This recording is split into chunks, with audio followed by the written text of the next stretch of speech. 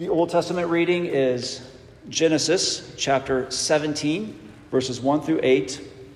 And this is the infallible and inerrant Word of God. Let's hear God's Word. When Abram was 99 years old, the Lord appeared to Abram and said to him, I am God Almighty. Walk before me and be blameless, that I may make my covenant between me and you, and may multiply you greatly. Then Abram fell on his face, and God said to him, Behold, my covenant is with you, and you shall be the father of a multitude of nations. No longer shall your name be called Abram, but your name shall be Abraham, for I have made you the father of a multitude of nations. I will make you exceedingly fruitful, and I will make you into nations, and kings shall come from you. And I will establish my covenant between me and you, and your offspring after you throughout their generations for an everlasting covenant, to be God to you and to your offspring after you. And I will give to you and to your offspring after you the land of your sojournings, all the land of Canaan, for an everlasting possession, and I will be their God. And now let's turn to Romans chapter 4, verses 13 through 25, and this is our sermon text this morning. Romans 4, 13 through 25.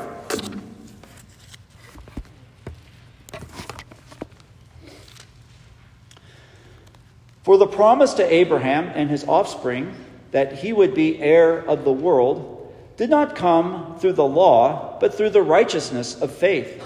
For if it is the adherents of the law who are to be the heirs, faith is null and the promise is void. For the law brings wrath, but where there is no law, there is no transgression. That is why it depends on faith, in order that the promise may rest on grace and be guaranteed to all his offspring, not only to the adherents of the law, but also to the one who shares the faith of Abraham, who is the father of us all. As it is written, I have made you the father of many nations, in the presence of the God in whom he believed, who gives life to the dead and calls into existence the things that do not exist. In hope, he believed against hope that he should become the father of many nations. As he had been told, so shall your offspring be. He did not weaken in faith when he considered his own body, which was as good as dead since he was about 100 years old, or when he considered the barrenness of Sarah's womb. No unbelief made him waver concerning the promise of God, but he grew strong in his faith as he gave glory to God, fully convinced that God was able to do what he had promised. That is why his faith was counted to him as righteousness. But the words it was counted to him were not written for his sake alone, but for ours also. It will be counted to us who believe in him, who raised from the dead Jesus our Lord, who was delivered up for our trespasses and raised for our justification. The grass withers, the flower fades, but the word of our God will stand forever. In God's good providence, at our evening services here at Mount Rose, I have been preaching through the book of Genesis, and we happen at this time to be considering the life and the faith of Abraham. And last week at the evening service, I made the observation that the Bible holds out Abraham to be a paragon of faith, the quintessential man of faith. As you know, Hebrews chapter 11 is a chapter that is devoted to praising the faith of the Old Testament saints who lived by faith. And if the greatness of a person's faith is measured in terms of how many verses he gets in Hebrews chapter 11, then Abraham is the all-time champion of faith. He gets something like 11 verses devoted to him. Sometimes Hebrews 11 is called the Hall of Fame of faith. And if that's the case, then Abraham doesn't just have a plaque hanging on a wall there, but he has an entire wing devoted to him. In Galatians 3:9, the Apostle Paul refers to Abraham as the man of faith. Not just a man of faith, but he is the man of faith. There are many faithful, but there is only one Abraham, the man of faith. And because when it comes to trusting in the Lord and living by faith, because Abraham stands like a giant looming above us, you and I may feel like we are in a completely different league from Abraham when it comes to faith. Our faith is nothing, we feel, compared to Abraham. But as we look at the passage this morning, as we consider the faith and life of Abraham, we'll see that we have much more in common with the man of faith than we might think at first. And we'll see also that what is most encouraging as we consider the faith of Abraham, what is most encouraging to us is not just the example of his faith, but the testimony that his faith and his life give us of the greatness of the faithfulness and the grace of God and of Christ towards us. As we look at this passage this morning, we'll consider two lessons from it. First of all, by faith, Abraham received the promise of God. And secondly, the second lesson is that Abraham believed the promise of God, although it was impossible. That is, humanly speaking, the promise of God was impossible. So first, by faith, Abraham received God's promise.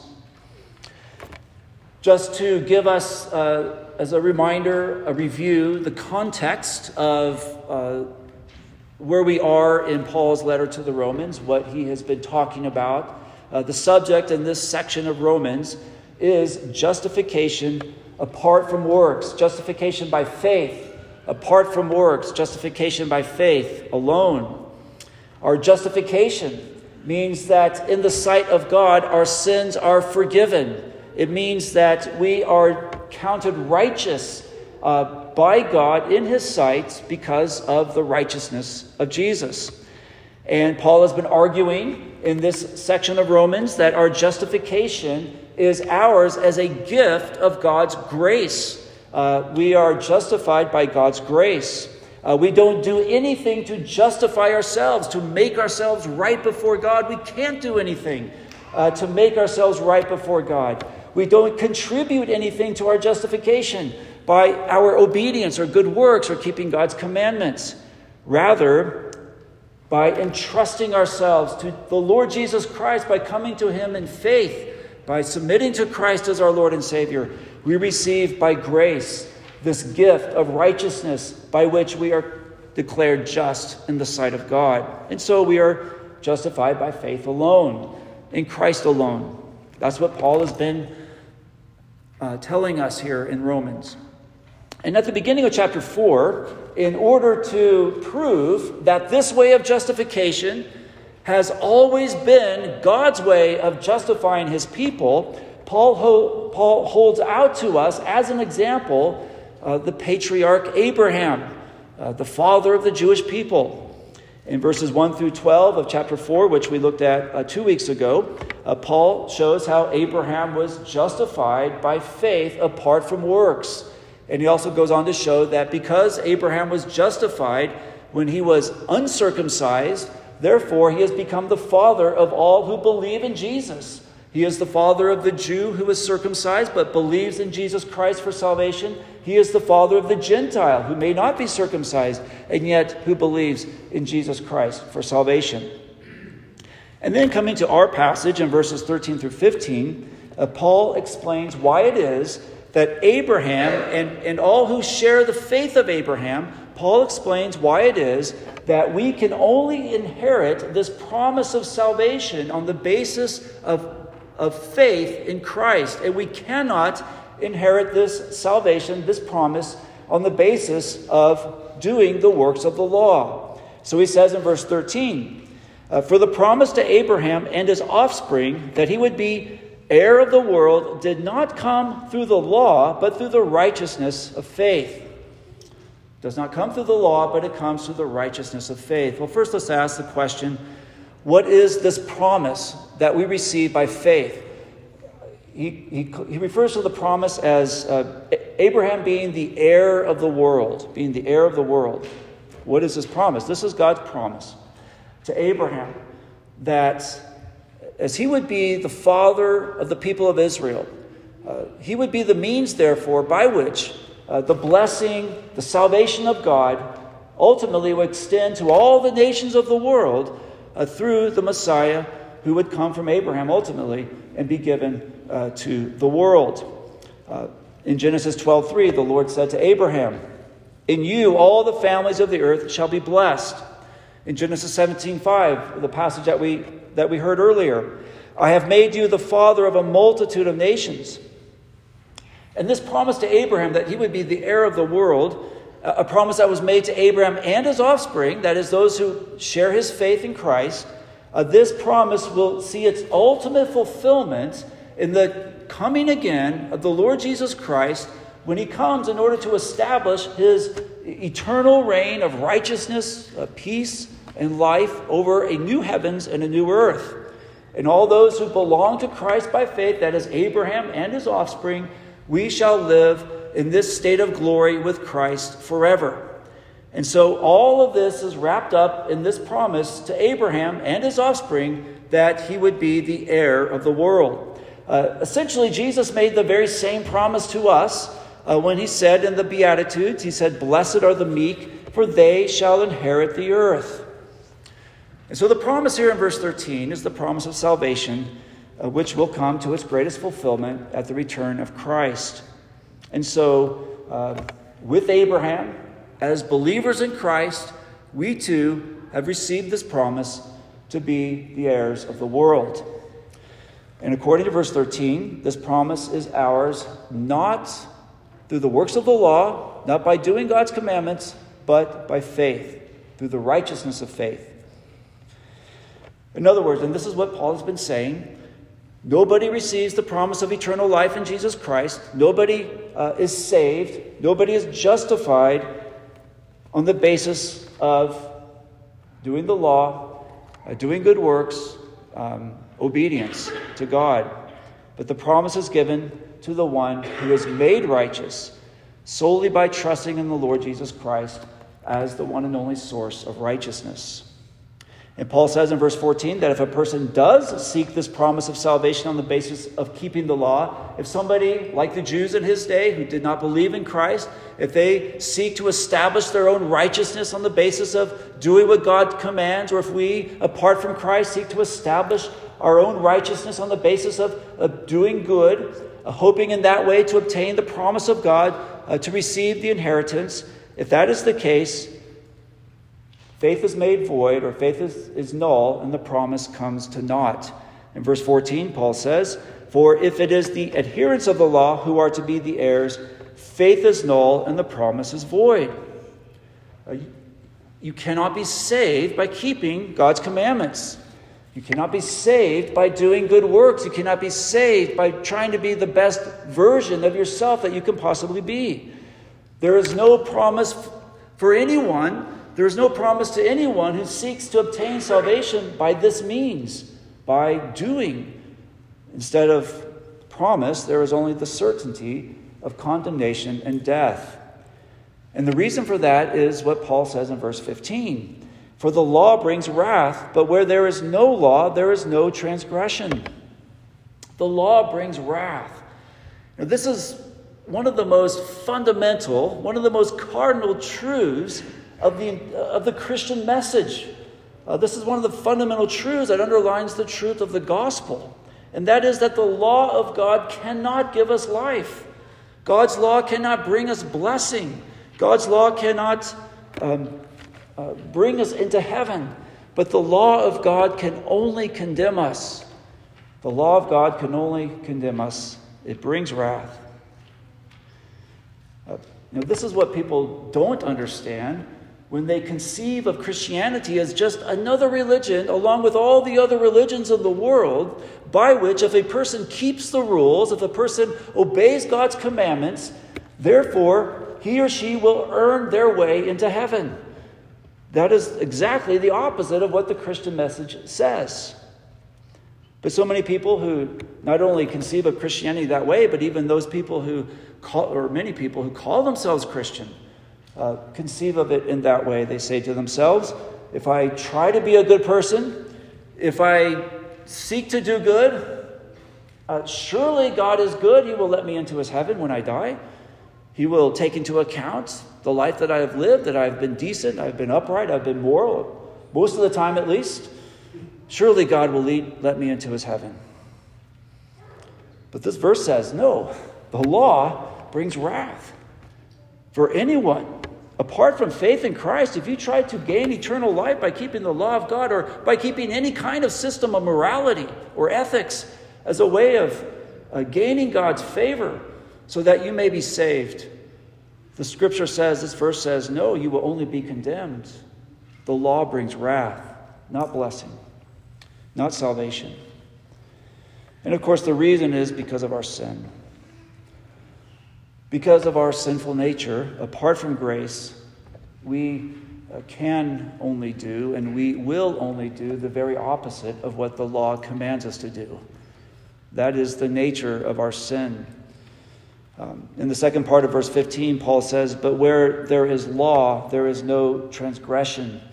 I think maybe the easiest way to understand what Paul is saying there is to invert the language.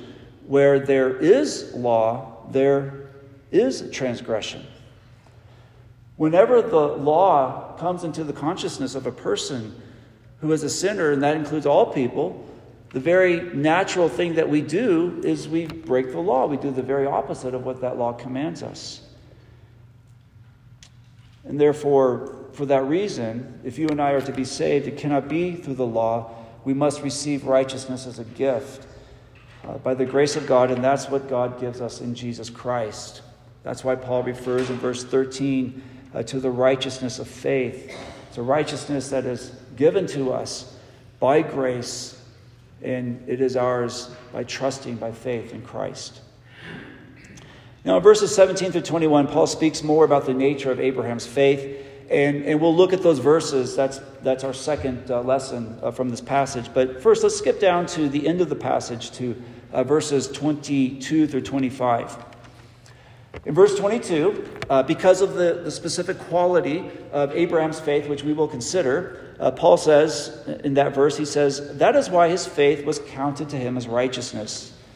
And so Paul repeats this basic lesson that he has been telling us over and over again, that Abraham was counted righteous. He was justified on the basis of faith apart from works. And then Paul says that these words declaring that Abraham was justified or made righteous because of his faith, that these words in Scripture are not only written on account of Abraham and his faith, but that they are written for our sake as well, for your and my sake. Verse 23, but the words it was counted to him were not written for his sake alone, but for ours also. It will be counted to us who believe in him who raised from the dead Jesus our Lord. So at the beginning of this message, I began by saying that Abraham is extraordinary. He is the man of faith. In many ways, he is in a league of his own. And when you consider the life of Abraham, you can see why that's the case. Abraham, he was living in Ur of the Chaldeans with his family, worshiping idols. And the Lord called him to himself. And the Lord commanded him to go to the land that I will show you. And by faith, Abraham went. He did not know where he was going. He went to a strange, a foreign land, a hostile land. There he was a stranger, a sojourner. He did not see the fulfillment of the promise that the land would be given to him and his descendants. Later, by faith, as we'll see, when God promised Abraham that he and Sarah would have a son, though it was impossible, Abraham believed. He trusted in God's promise. He knew it would happen. And later, after that son was born and had grown up a little bit, the Lord commanded Abraham to sacrifice his son, to sacrifice Isaac. And as you know, Abraham was fully prepared to do it. It was only when the angel of the Lord interceded that Abraham was kept from actually sacrificing his son. But he believed. He believed that the Lord could bring him back from the dead. By faith, Abraham became the father of the Jewish nation. By faith, Abraham became the father of all who believe. And so Abraham is a giant of the faith, a giant in faith, and we are mere pygmies in comparison. But we do have more in common with Abraham than we realize, because God promises you in Jesus Christ the very same salvation that he promised Abraham. The salvation that he promised Abraham is in substance the same that he promises you and me. The full forgiveness of our sins, the hope of eternal life, the promise of resurrection life in glory forever, of living with Christ forever. This is the same promise that God made to Abraham that he makes to you. And you receive this promise in the very same way that Abraham did, and that is by believing in the God who raised from the dead Jesus our Lord, in the words of verse 24. And so every blessing, every grace that God gave to Abraham, he gives to you, and you receive it in the very same way. That is by trusting, by believing. And so in these ways, in these fundamental, basic ways, Abraham and you and me, we're all at the same level. We receive the same wonderful promises. They are ours by faith, just as it was with Abraham. In fact, there's one way at least in which Abraham, he would have given his right arm if he could trade places with us. And that is that Abraham could only know of the Christ who was to come. Abraham could only know about Christ through the promises of God, and through the shadowy types that God had given him to reveal to him something about this Messiah, this Christ who was to come. But you and I, we live after the coming of Christ. We live on the other side of the cross and resurrection. We live in the glorious age of the full revelation of the Son of God, of Jesus Christ. We live in the fullness of gospel light. We live in that reality which Peter tells us consists of things into which the angels long to look. Oh, how Abraham would have loved to have known what you and I know, what is revealed to us in the New Testament about the coming of Christ and all that he has done for our salvation. We know him as the Savior, who Paul says in verse 25 was delivered up for our trespasses and raised for our justification. Abraham knew Christ well enough to believe in him, but he did not know the fullness of what Jesus would do, that he was delivered up for our trespasses, that he bore our sin upon the cross, that he paid the penalty that was ours, the wrath of God for our forgiveness. He was raised up for our justification, that on the third day that Christ emerged from the tomb victorious, the conqueror of sin and death and hell forever. Oh, we live in this wonderful age in which the fullness of the salvation and the fullness of the person of Christ has been shown to us in the gospel, in his coming into the world. And so really, God has given us far more reasons than even that he gave to Abraham to believe and to trust. And the only question that will matter when you are before the throne of God on the day of judgment is this: God is not going to look at your life and weigh your good deeds against your bad deeds, and if the balances come out well, he'll let you into heaven. But the only question that matters will be this: did you receive my Son, Jesus Christ? Did you come to him as your Savior? Did you rest in him as the only one who could take away your sins? Are you a child of Abraham by faith in Jesus Christ? Do you believe in Christ? Is he your hope today? That's what Abraham's faith confronts us. It confronts us with that question: do I believe in Christ? That's how we receive the promise of God, is by faith. So that's the first lesson Abraham received, God's promise by faith. Secondly, by faith, Abraham believed in the promise of God, though it was impossible. So in the second half, in the second half of verse 17, Paul tells us something about the God in whom Abraham trusted. He says, who gives life to the dead and calls into existence the things that do not exist. Paul describes God this way because of the specific promise that God had made to Abraham, and that was that he would be the father of a multitude of nations. Well, in order for Abraham to be the father of many nations, first he had to be the father of just one child. But he couldn't, at least by human reckoning. The circumstances of Abraham and Sarah were such that the giving birth to a son was impossible. It was absolutely out of the question. Abraham was about 100 years old.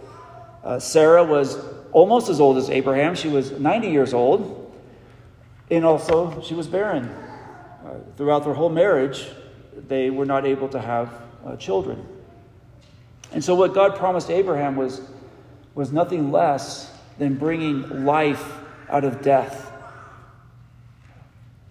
When Abraham considered his body, as far as fathering a child goes, he knew his body was as good as dead. He might as well have been a corpse. That's how capable he was of fathering a child at that age. Sarah was old. Her womb was barren. And the word that the apostle used to describe her womb as barren or barrenness is literally, the word means deadness. So Sarah's womb was dead. And so the promise was to bring life out of death. And for this reason, we can easily understand if Abraham and Sarah, when they heard this promise of God that they would have a son, that they didn't immediately go start planning their gender reveal party. That they would have been very skeptical, doubting that this could ever happen. How could this be? But the God who promised this to Abraham, he is able to do the impossible. Paul says again, he gives life to the dead and calls into existence the things that do not exist. And although everything in Abraham's circumstances, everything told him, no, this is not possible, it cannot happen, you can never have a son with Sarah. Despite all of that, Abraham believed the promise of God. He believed the word of God. He was able to look past his circumstances and trust and know that God will fulfill his word because he is Almighty God and he can do it. Now, when you are 100 years old, don't expect God to come to you and give you a promise of a child. In fact, if we live to be that long, probably we'll say something like this: "Oh Lord, I remember what it's like to have children and a baby. Please don't give me any children. I'm tired. I'm worn out." But don't worry, this was a special promise that God made to Abraham. But what God does promise you and me, when we think about it, it is equally impossible when we consider our own circumstances and what we are in this world as sinners.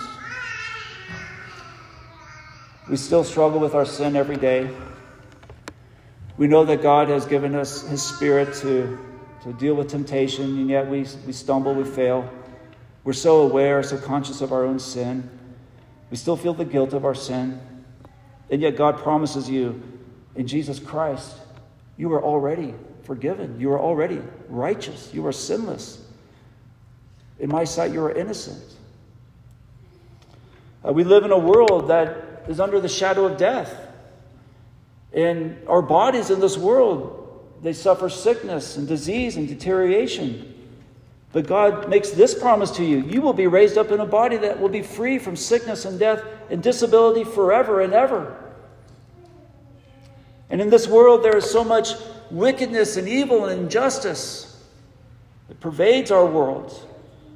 But God promises you in Jesus Christ, I am preparing for you a world of perfect and never-ending righteousness and peace and justice forever. Now, humanly speaking, do we have any grounds whatsoever for believing that any of this could possibly be true ever? No, we don't.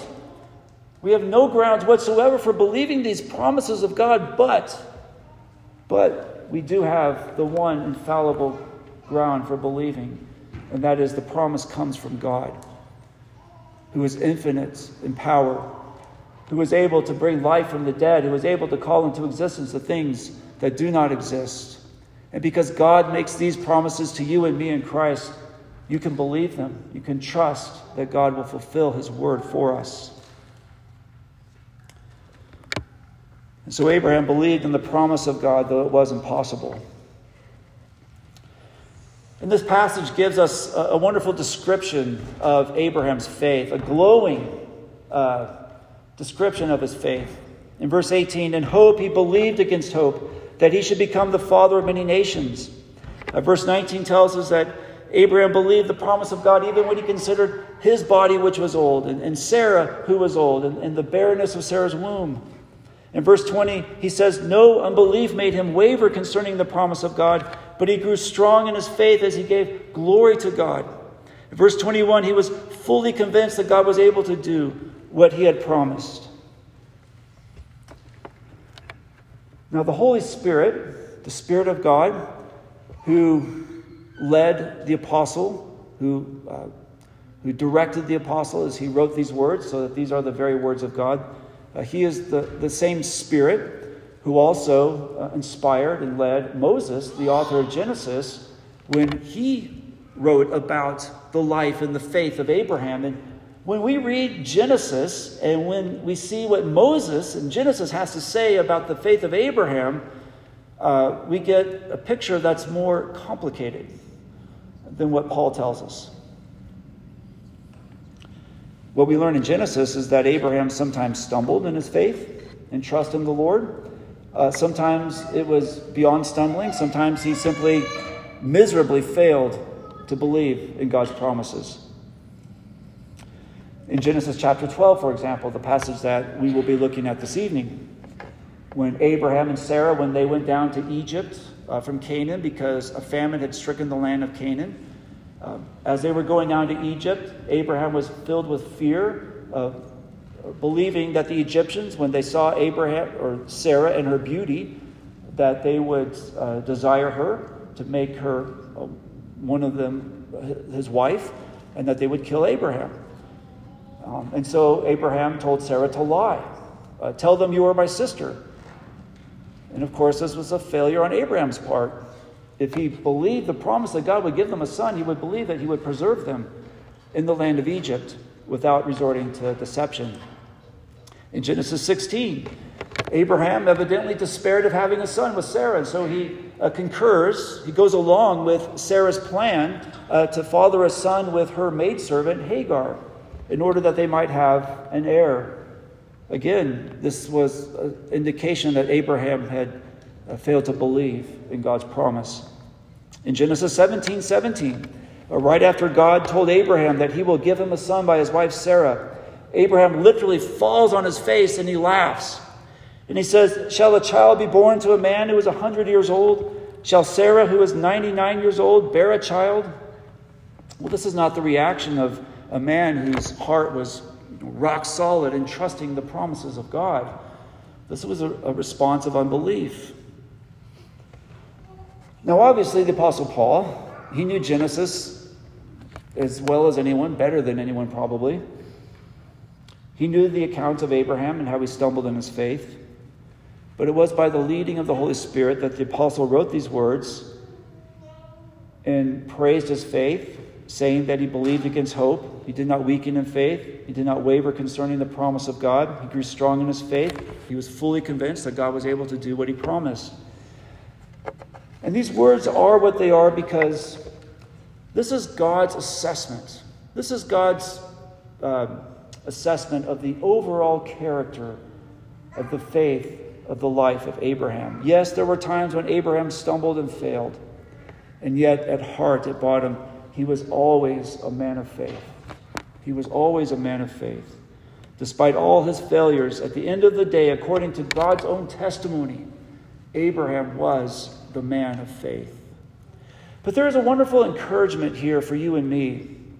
Because as Christians, we believe we believe in the promises of God.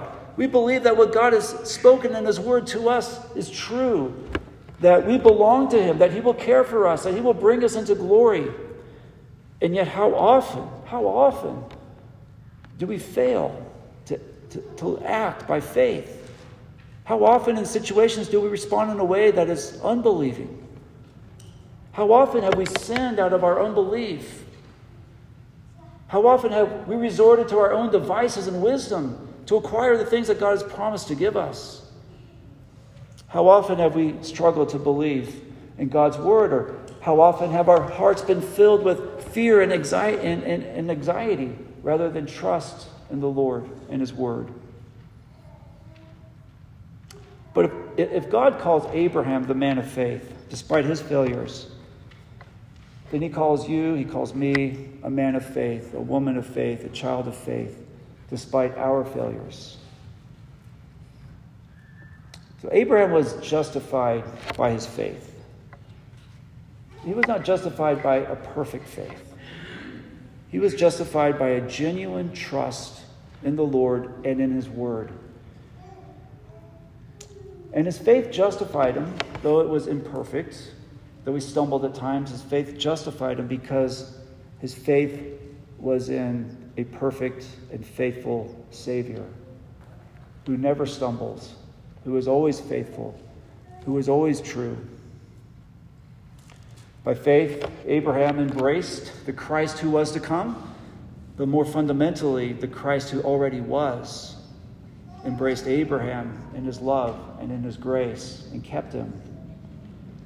And Jesus embraces you by the same love and grace. He has promised to keep you and to guard you in this world until he calls you to your eternal home.